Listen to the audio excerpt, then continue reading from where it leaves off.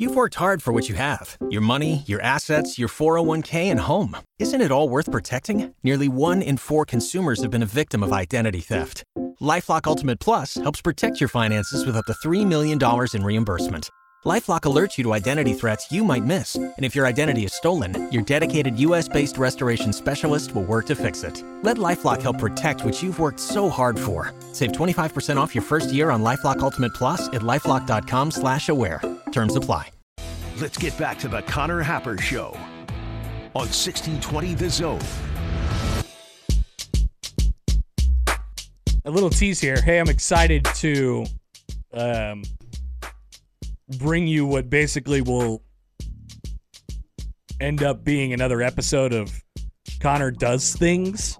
Love that show. What did we call it? Connor does things that people think he can't do? Connor tries to do things? Connor tries to do things, something like that. They're all on our YouTube page. I didn't really play it the right way because what a person who is good at this would do would be like, I went down to Creighton baseball practice yesterday and, put on a glove and see what we could handle. But what a person who was good at this would have done was like taken a picture and had done the side eyes emoji or something like that. Something's coming. Something that people are definitely going to enjoy and be excited for is coming. We'll look forward to that probably early next week at some point. But I don't really move a whole lot these days. I got to get back into slow pitch softball shape, Josh. So this is the quickest way for you to do it. My knees are maybe a little skinned up today, and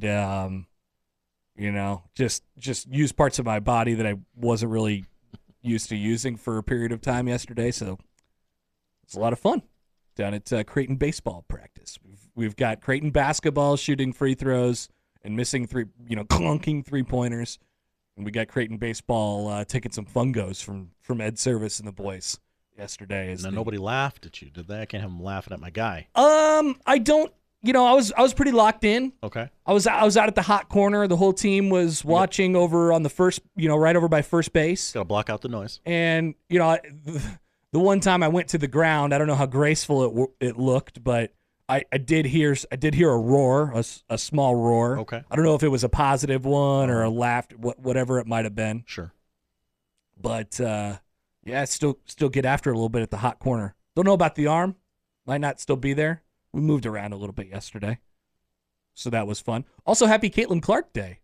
Today's the day. Everyone. Today is the day. Notably, it wasn't Sunday.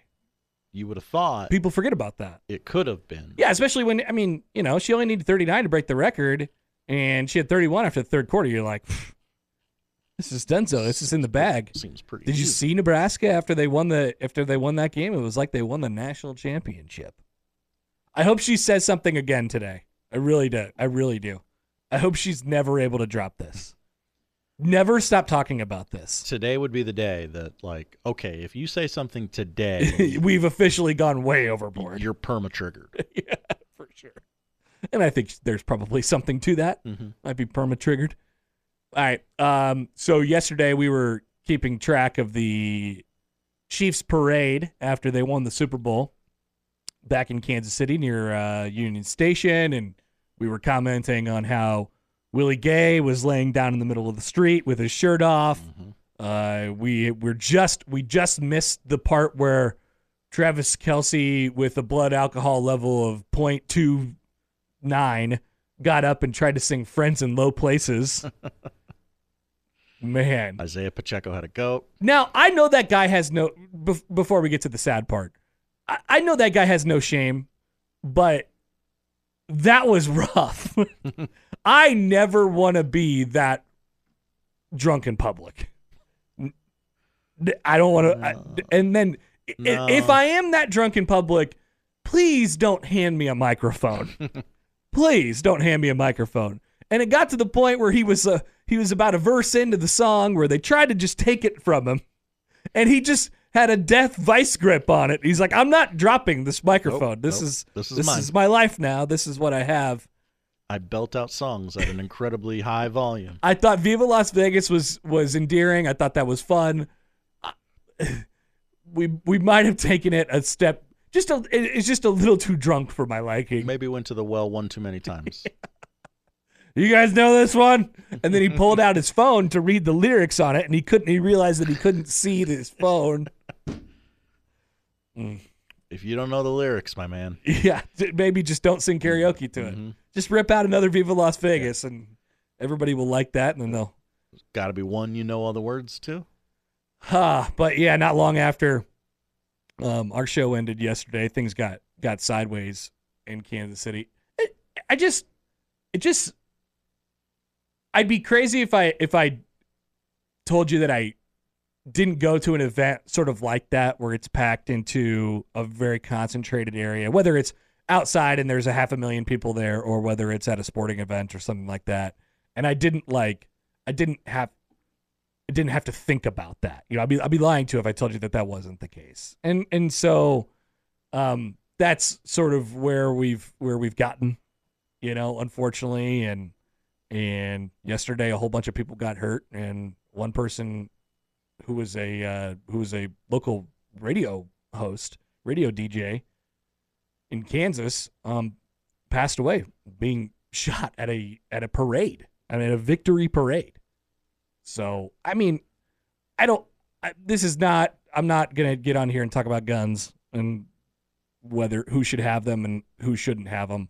Although I will throw in one, which is I don't know why anybody needs an automatic rifle for anything, but that's just me, Josh. Or at the very least at a parade. Trust me, I don't want the smoke on the guns thing today. I don't want to talk. I don't have well thought out enough takes on that stuff, but I feel like that's just kind of common sense.